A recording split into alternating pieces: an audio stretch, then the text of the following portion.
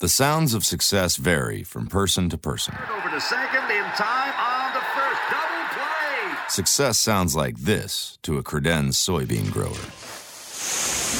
When you pick credenz, you get a precise variety that fits your field.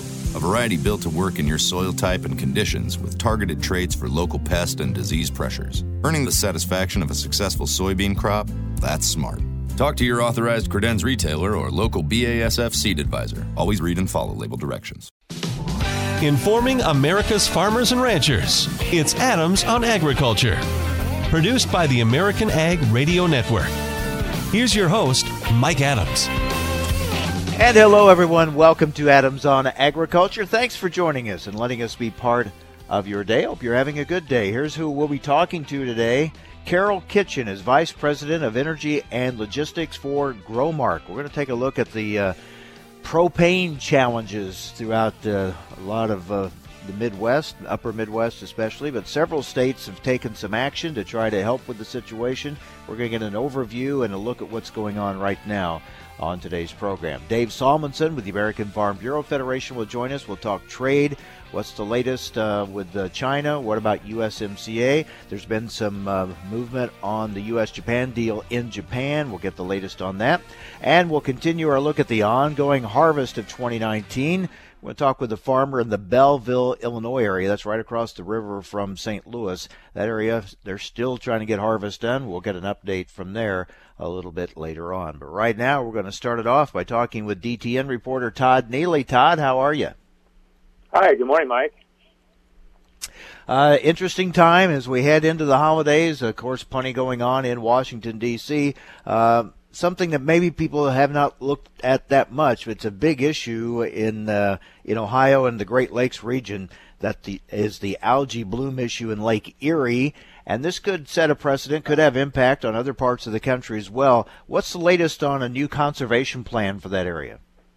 Well, yeah, Mike, last week the governor of Ohio, Mike DeWine, had unveiled what they call a voluntary initiative. Basically, the state's identified, I believe, 10 different best management practices for farms in the region. As you know, back in August of 2014, residents of Toledo, Ohio, were warned not to drink water for about a 3-day period, partly because, or mostly because of an algae bloom that formed in Lake Erie. And so that really kind of caught the attention of a lot of people across the country on farm runoff issues. And so I think we're at a point now where we're probably going to be seeing more states taking these kinds of initiatives. You know, on the environmental side of it, environmental groups would like to see mandatory requirements when it comes to conservation to deal with runoff. You know, we saw in Iowa they have a voluntary nutrients reduction strategy there that's kind of not been all that successful yet. And so this one in Ohio really is centered on involving all the parties. You know, the environmental groups, ag groups, so on and so forth. And what they put forward is quite a bit of state funding, dealing with some of the water infrastructure issues in the state, and really trying to get more farmers to the table to do conservation practices. And I think what they're really lacking yet is kind of a long-term funding strategy. Right now, I think the state of Ohio has put about $172 million toward the issue for about 2 years. And so we'll see what happens with this. I mean, I think it's a good start there. You know, they clearly have water quality issues to deal with. Meanwhile, in the RFS, several senators are weighing in on this. And I thought some interesting comments last week to National Farm Broadcasters Convention in Kansas City from Secretary Perdue. He basically said it's the lack of exports hurting the ethanol industry as much as small refinery waivers. Interesting, and he kind of doubled down, said, and he had facts to back that up. What are your thoughts on that?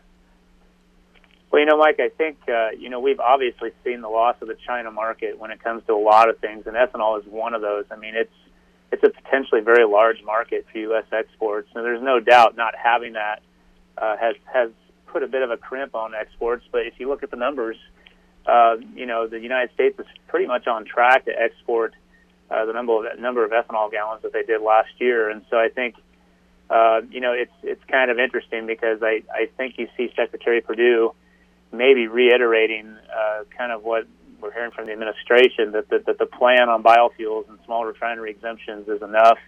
And in the end, there's going to be 15 billion gallons in the RFS. Obviously, when you look at the proposal EPA's put out, that's really not it's not a guarantee. And so it's an interesting disconnect between what Purdue keeps saying on this issue and what farm country is really saying about it. And I think, at the end of the day, you hope to see that maybe the Secretary gets a better grasp on what's going on, because clearly, exports, like I said, exports are not as good as they could be, but we're certainly pretty much on track to match the number that we had last year.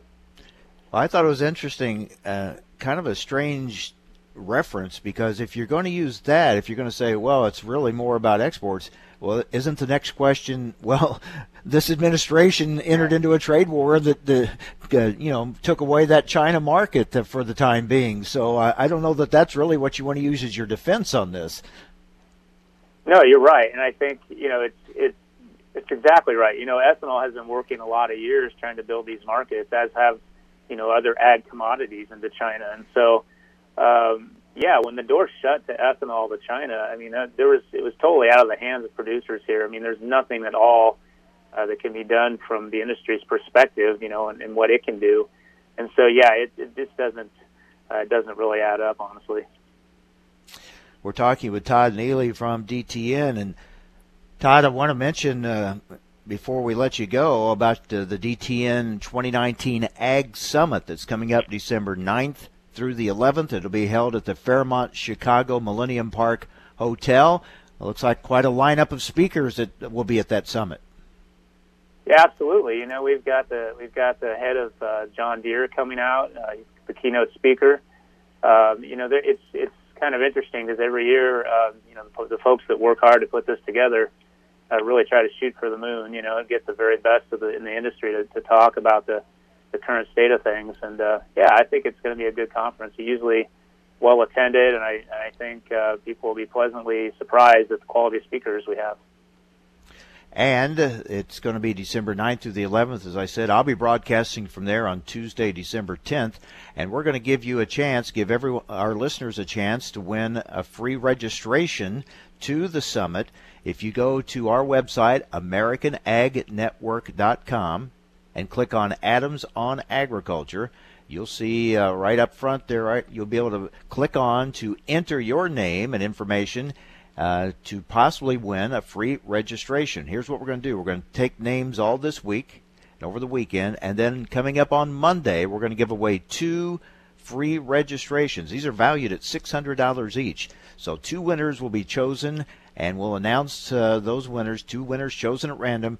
We will choose those winners and announce them coming up on Monday's show. So if you want to go to this DTN Ag Summit, it's going to be a great event, lots of good information that could be very helpful to you. Here's a chance to win a free registration. Just go to AmericanAgNetwork.com, click on Adams on Agriculture, and you'll see where you can click on to enter your information, and you may be chosen. We're going to pick 2 winners at random for free registrations for the DTN Ag Summit. Todd, as always, thanks a lot. Right. Good to talk with you. Take care. Yeah, you too, Mike. Thank you. All right, up next, propane. Tight supply. Supply is not so much the issue. Distribution, logistics, those are the problems that states are working on and a lot of folks are working on. We're going to talk with the Vice President of Energy and Logistics for Growmark and get an update. Stay with us on AOA.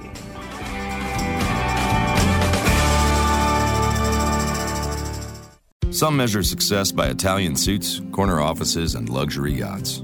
Farmers measure success differently. It's breathing fresh country air, taking care of the people you love, and knowing how to measure success in your soybean acres? That's smart. With Credenz soybeans, you get a precise variety bred to fit your acres. And that Credenz variety comes with agronomic expertise and local insights from your BASF team. So plant your sign of success. Talk to your authorized Credenz retailer or local BASF seed advisor. Always read and follow label directions. Information America's farmers and ranchers need to know. Adams on Agriculture. Now, back to Mike Adams. Well, there are several parts of the country having challenges getting needed propane, whether it's for drying grain or even heating homes. We've heard about the logistical challenges, pipeline issues, things like that. The Federal Motor Carrier Safety Administration issued an emergency declaration easing hours of service of propane transportation rules through November. That declaration affects Illinois, Iowa, Kansas, Minnesota, Missouri, Nebraska, South Dakota, and Wisconsin. A lot of people working on this. I want to talk about it now with Carol Kitchen, Vice President of Energy and Logistics for Growmark. Carol, thank you for joining us. What's the overview, your assessment of the situation right now? Where do we stand? Well, we're still in a pretty tough situation. Obviously, the places where harvest has completed, I think we're seeing some easing in the lines and the demand on propane, but certainly the places where the corn harvest is not completed, for us primarily Wisconsin and eastern Iowa, we're still seeing a large demand on propane. So we have some time to go. I don't know where you are, but today I'm sitting here in Bloomington, Illinois, and it's raining. So we're still going to be struggling to get finished. And then, kind of to add to it, we got colder temperatures earlier, so the demand for propane for heating homes was higher than maybe we thought it would be or normally is for this time of year. Yeah, that has created some challenges as well, and I think we are looking at some warmer temperatures this week, but we expect to get colder again next week. So it's not typical that we see as much of crossover, I would say, of the home heat market as we do, against the corn drying market. But this year, obviously, we do, with things being delayed, and it's putting a extreme amount of pressure on the infrastructure that serves the upper Midwest and the Midwest. So is it an infrastructure, a transportation issue, and not a supply issue? Well, if you look at the U.S. Inventories for propane, we have had historically high inventory levels going into the fall season. It's not that we don't have product in the U.S. We don't really have it in the right places. So the pipeline infrastructure has struggled to get product from, the south and deep south up, Gulf area up into the markets where we've needed it. So that puts pressure on both the trucking industry as well as the terminals themselves. We've really just pushed the system to its limits. Could you explain for those not familiar, when we say the pipeline, and people would say, well, why can't we move enough? Why is this different than any other time? Talk about the pipeline and the demands on the pipeline and the competition for its use.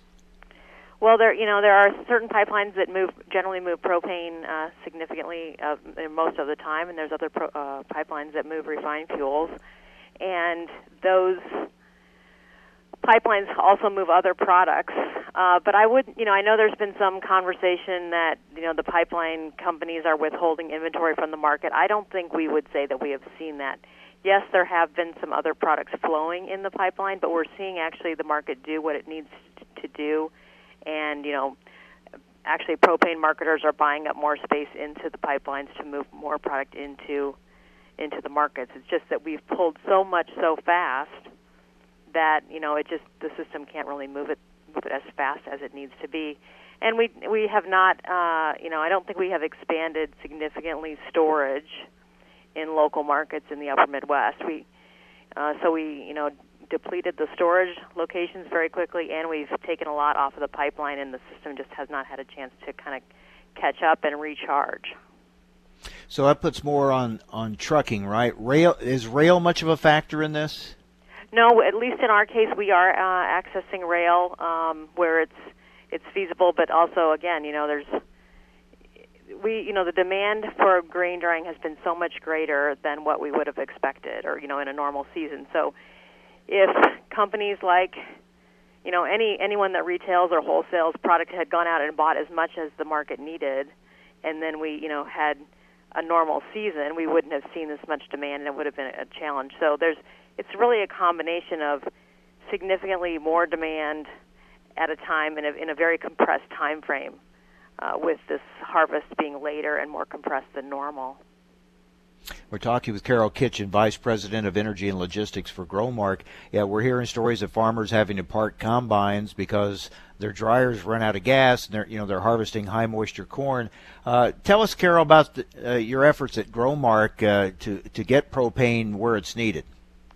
Well, we have been looking for any location to bring product into the marketplace. So we have sent a number of trucks outside to markets outside our normal territory. So specifically Kansas, to pull product and sort of get around the pipeline situation. But even at those kind of far out terminals, we've seen significant lines at the terminals to load. So we have accessed some new rail locations that we have not used in the past. So I think, like most people in the marketplace, we're doing everything we can do to acquire product as effectively and as efficiently for our customers and ultimately farmers that we can. Yeah, we have heard reports of folks waiting 10 to 20 hours to get propane. Is that true? Lines been that long? Yeah, lines have been that long, and that's one of the reasons that the exemption on hours of service has been so important to the industry. Because obviously those exemptions allow truckers to be on the road longer. So when you're waiting, 5 to 7 hours to load, you run out of hours pretty quickly when it comes time to turn that truck around and come back home and get to customers. So the hours of exemption was important. The hours of service exemption was important, and continues to be important. But yeah, there have been a lot of trucks lined up in a number of places across the Midwest. Carol, I guess this is hindsight, but as we look back, we knew it was going to be a late harvest. We didn't know how soon it was going to get cold, obviously, for those extra demands on heating. But looking back, should we have been able to have seen this coming, or was it preventable or not preventable to have this situation? What are your thoughts now looking back? Well, I think it was somewhat, we knew there was going to be strong demand. Absolutely. The industry, I think, knew that.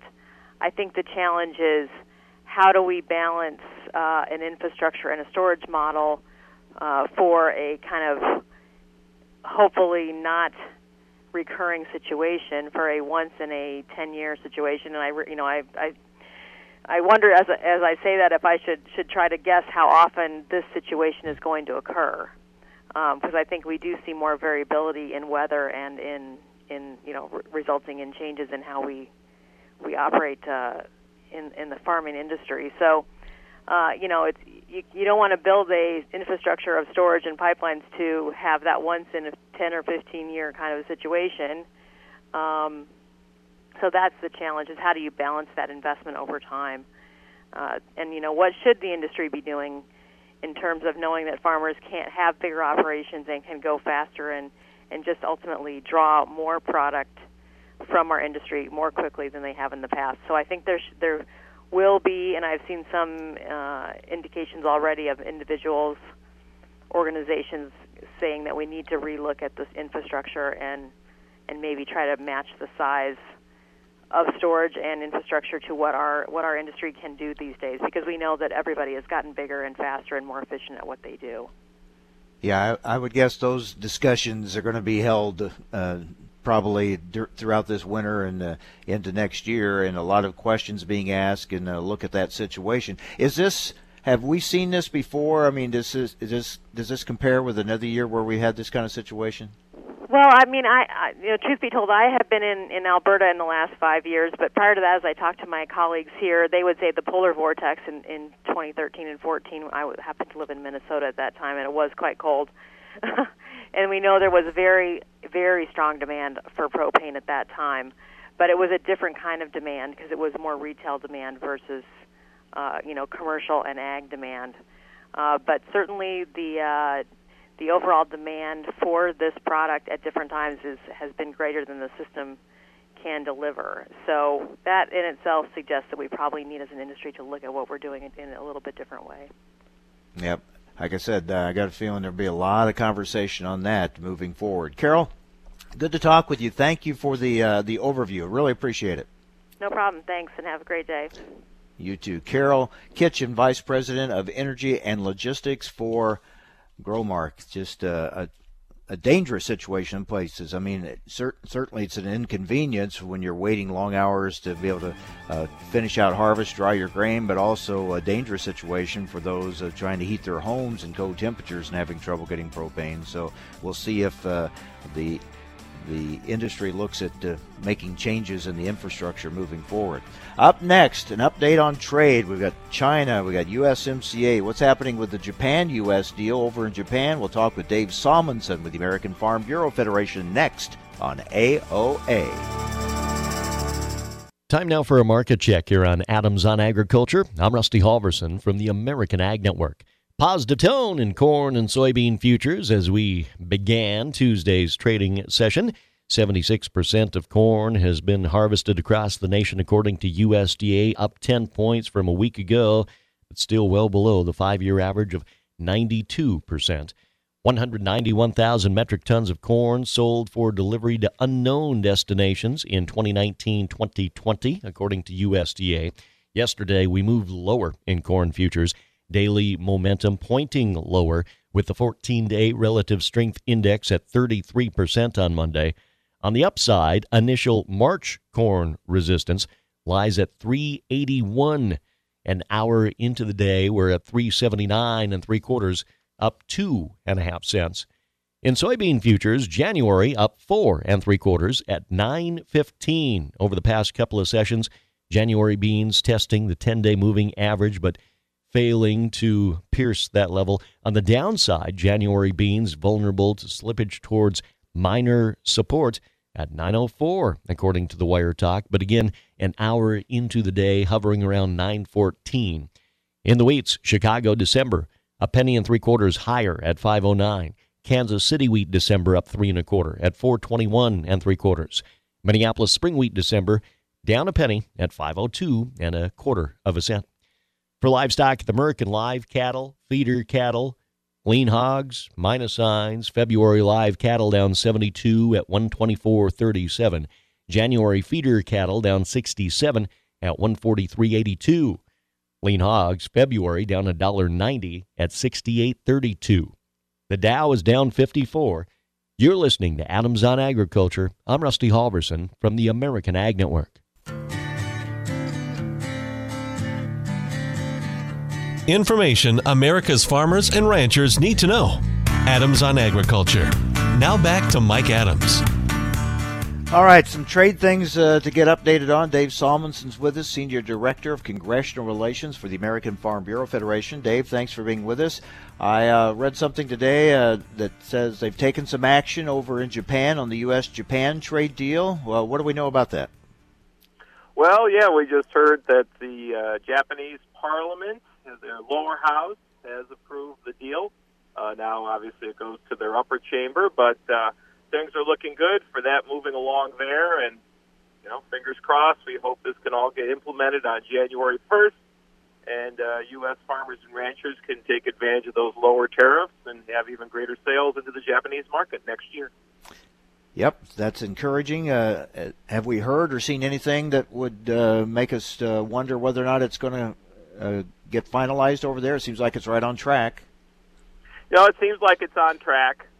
With a parliamentary system, of course, the government has the majority there, so it's probably just more a matter of timing and when they get things on their calendar to get done. Their parliamentary session ends the first week in December, so hopefully we'll see the whole effort wrapped up pretty soon. Yep. So let's turn back here to the U.S., where we wait to see whether Congress will take up USMCA this year. Still sounds, for the most part, positive, doesn't it? It does sound positive. There's still all that negotiating going on back and forth, but there's been a lot of positive discussion, talks about being or descriptions of the talks being described as imminent to end these and come up with an agreement, and then we can move ahead with the congressional process, which can move quickly if Congress wants it to. There are some steps they have to take, but we are getting down to towards the end of time here as far as this year goes. There aren't that many session days left before they break in December. So if there's going to be an agreement and movement, it does have to come pretty soon. House Ways and Means Chair is expressing optimism that the deal can be reached soon and says it can get done in the next few weeks, even with impeachment and government funding and some other big issues going on at the same time. If I look at the glass half full, I look at those kind of comments, and we've heard comments similar to from Nancy Pelosi that this is going to get done. If I look at it half empty, I'm saying, well, yeah, they're going to say that now during this because they want it to look like they can do more than just impeachment hearings, and then all of a sudden at the end they can say, oh, something's come up and it can't get done. Or so I'd rather look at the glass half full, but part of me still sees that half empty part too. Well, we all have to be, mindful of all the things that are going on. But I hope we are strongly encouraging the Congress and the administration to keep focus on this. This is something that can get done this year. Of course, they have to deal with the things about the budget, though it looks like they'll have votes this week on a continuing resolution to move that again into December. Something else we'll have to pick up to get a final budget in December. But if there is the agreement, if the both sides can come together on mostly enforcement issues, then, again, they can go through the steps and have this done before the end of the legislative session this year. We're all trying to keep away from this spilling into 2020 when, just given everything else that's going on, there's even more distractions. So we're all hopeful this gets wrapped up this year. Yeah, you can't be blind to the politics. I mean, the Republicans are making a very concerted effort to point out, hey, they're saying we're wasting time on impeachment hearings. We could be doing these other things. So the Democrats are not wanting to look like they're putting all their time in impeachment. They're trying to look like they are doing and can do something else. So that either helps get this done or just they're just talking points while they're stringing us out. So we'll wait and see how that plays out. But hopefully it's going to get done soon. How does this formally work, Dave? I mean, paperwork has to be submitted by the administration, sent to the Hill, right? And then how does that work? Yeah, there's a couple back and forth between the administration and the Hill following the process. And again, this can take as long a time or as short a time as they choose. Once they have this agreement on an implementing bill, the administration submits what they call a draft of it to the Hill. Then the House Ways and Means Committee and the Senate Finance Committee separately have a hearing on it. In the parlance of the Trade Promotion Authority law, that's called a mock markup. They go through that. There might be some small tweaks in the implementing bill. More than likely not. They've had agreement. But it's a chance for the members to get briefed on what's in the implementing bill, have some discussion. Then after that, then the administration can send up the final bill.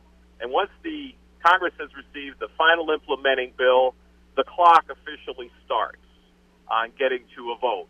Of course, that's 60 days ultimately if you go to the end of the House, and then 30 more days in the Senate if necessary. But of course, once they have the bill up there, they can move that to the floor and vote on it fairly quickly. So we've seen these things happen in a week or 10 days on previous trade agreements once they had a final implementing bill, and we've seen things where when they had the time stretched out over several months. But given the pressures trying to get done by the end of this year, we think if they do come to this agreement, they still have time to get this done before they break it in the middle of December. Yeah, as you said, they can get things done real quickly sometimes when they really want to. It's just a matter of do they really want to, yeah. Talking with Dave Salmonsen with the American Farm Bureau Federation. All right, how are you reading the tea leaves right now on China? Well, China, we have different ways of this is being described from different actors if you compare the USMCA to China. Now, Speaker Pelosi describes USMCA as imminent, where you have Larry Kudlow, the president's economic advisor, describing a U.S.-China agreement as close. Now, I'm not sure how many days are in an imminent or in a close, but that seems to be where people are settling on talking about this. They're still talking. We understand there's phone conversation. They're still trying to get there. Reporting says they're trying to some issues on the amount of ag purchases, some issues on digital commerce. You could say, well, they could get there. And, of course, we'd all like to see that and get some certainty of the amount that China would be purchasing from agriculture now and into next year. or they could keep putting it off. So it's just hard to tell where they are in all of this discussion about all the issues between the U.S. and China. If they decide to go for a fairly narrow deal, some ag purchases, putting off that December 15th increase in U.S. tariffs on Chinese imports, you could see that would be a small deal, what they're calling a mini deal, they could come together on. So I think the deadline, if there is one in the near term, is that December 15th date for more U.S. Tariffs on Chinese imported goods. If they move, the U.S. decides they don't want to do that, or they'll put it off, or decide they're not going to do that at all, maybe a deal can come together. So every time there's some movement, everyone tries to discern whether or not that's the breakthrough that's coming, or if it shows weakness by China, or if it's just a goodwill gesture. Last week we had the announcement they're lifting the ban on U.S. poultry imports, which opens up the door there. How do you view that? Goodwill gesture, great need on their part, or sign of more good things to come for trade? Yeah, I think it's a sign that they're saying they want to negotiate seriously. There are things they can do. I mean, issues like this, remember this ban on poultry has been going on since, I think, December or January or 2014, early 2015. So this has been around for a few years, something that needs to be done. USDA said we'll accept some of their poultry products. So they're moving on things that have been outstanding issues for a while. Seems to be some movement. We're never quite sure when these things are going to happen, but we like to look at them as good signs, and if they can come to a deal that involves our ag products and some other issues that need to get settled for now, and the tariffs, I think that'll be a good work for them. There have been reports that the coverage or what's being said in China is more pessimistic than maybe some of the things we've heard here in the U.S. Seems like this is the pattern. Every time it heats up and you think, wow, that's about to happen, then one or both sides start pouring cold water on everything. Well, we have to, as we've seen all this develop over the last 18 months or plus, there's, as they say, there's negotiating behind the scenes, and sometimes there's negotiating through pronouncements in public. So you have to wonder which is which. I think some of this is just sending messages back and forth. What we really care about is them getting to an endpoint which we can, as they say, take to the bank. Of course, they haven't even figured out where, if they signed a deal, where they'd sign it yet. Yeah, well, they're still talking about that, too. When that Asia-Pacific economic meeting didn't happen, which would have been basically just now or a few days ago in Chile, when that didn't happen, now they're a little hard-pressed to find out where they can agree on to sign a deal. But if needs be, I'm sure they'll settle out of place. That just shows how difficult these are, right? I mean, the deal itself is hard enough, but look how hard a time they're having just to find a place to sign it. Yeah. Hopefully they can compromise somewhere in the middle, and I'm sure they'll find some place in the Pacific to sit down and sign the deal. Yeah. Let's just get together, have lunch someplace, and sign it. But I guess every move is so closely scrutinized, and people are looking for some meaning or agenda that it makes it all difficult. Dave, thanks a lot. Good to talk with you. Okay, anytime. Take care. Dave Salmonsen, Senior Director, Congressional Relations for the American Farm Bureau Federation. Yeah, here they are working for months and months on this complicated deal, and they can't even figure out where they're going to get together to sign it if they want to come to that agreement. So that just shows how hard these things are to get worked out, and there's so many layers to it. Well, harvest continues to drag on in some places. We'll get a harvest update next on AOA. Mr. Chairman, as a corn root, I speak for millions of my kind who can't be here to defend themselves. Pests are stalking our stalks and undermining our roots. But we can elect to protect with a legacy of strength. Pancho Votivo 2.0 seed treatment system increases nearby microbial activity to help us grow stronger. That's smart. Ladies and gentlemen, please, this is a corn roots movement. Ask your BASF seed advisor about Pancho Votivo 2.0 seed treatment. Always read and follow label directions.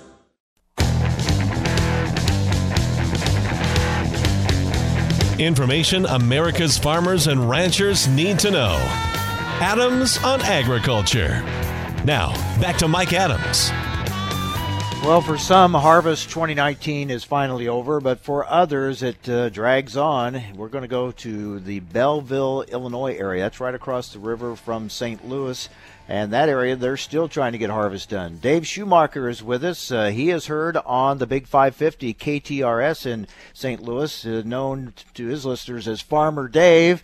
He joins us now. Okay, Dave, how much harvest do you still have to do in that area? Well, Mike, thanks for the invite. They tell us in the report that 80% of the Illinois corn is harvested. In my area, I'm guessing 65% of the corn is out there.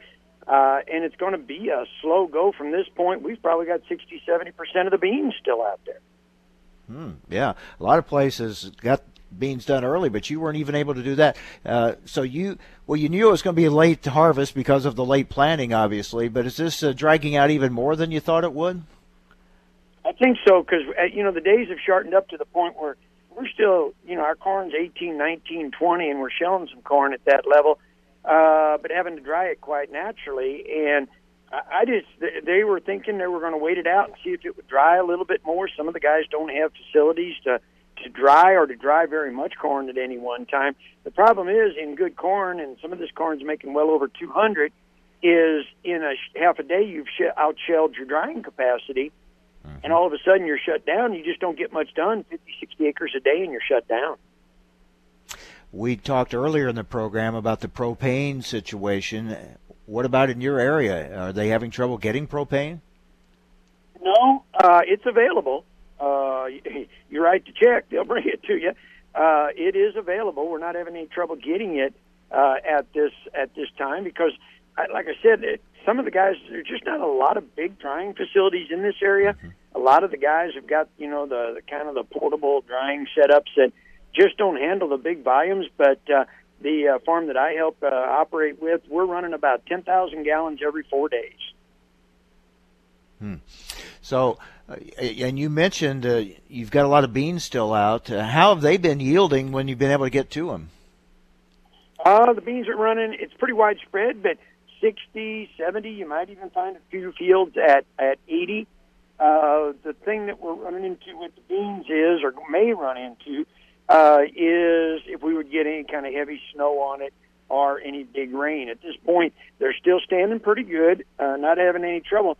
The other problem with cutting beans is with the high moisture overnight, we can't start running until 10 or 11 o'clock, and if that sun don't come out, we may not be able to cut beans all day. They're just cutting tough. Yeah, and we're having a lot of cloudy days, that's for sure.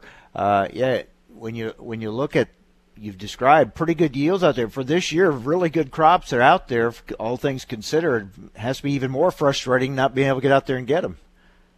Right. Some corn we were showing the other night, Mike, we planted on the 9th of June.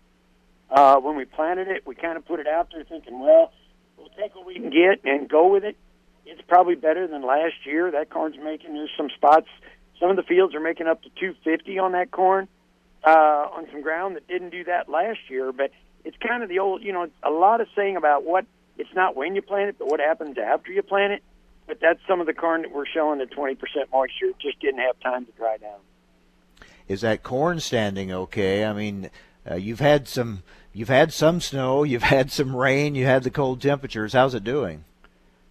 Well, it's still standing good. I talked to one of the seed reps yesterday about some of their varieties and how it was standing up, and everybody's pretty content with the way it's standing, but there again, a heavy snow or a big wind, and I'd say we'll be picking it out of the mud. And it's really hard this time of year, especially in looking at the forecast, and you're not that far away from me looking at the forecast. It's hard to get big windows now where the conditions are really going to be favorable. Right. They're talking about some rain, some warm temperatures this week, but Thursday, Friday, probably some rain in this area. At this point in the fields, we're tracking just a little. Not bad. I mean, under a normal year, a guy may not want to be, maybe it wouldn't be out there. If it was the middle of September, we might wait a day or two for it to dry out. But at this point, we're past the worry of tracking the fields, and more rain is just going to cause trouble for that. And this corn's just not going to dry down much from this point forward. Yeah, you told us about the moisture levels, and we heard earlier about the propane. They may have to work on the infrastructure as far as being able to have more inventory and movement of propane. But you mentioned a lot of guys in your area are just not equipped for a lot of big drying demand like we're having this year. Do you think they're going to look at that moving forward, or do they look at this as just the exception to the rule this year? Well, they're going to have to look at it and think, well, is this the norm? Of course, there's always that question, what is normal anymore as far as weather? But I would think that they'll have to look at it a little bit. Some of the grain elevators aren't docking too bad for some corn that's in that 17, 18, simply because they're trying to get some corn moved. A lot of guys are running out of space. There's just nowhere to go with it.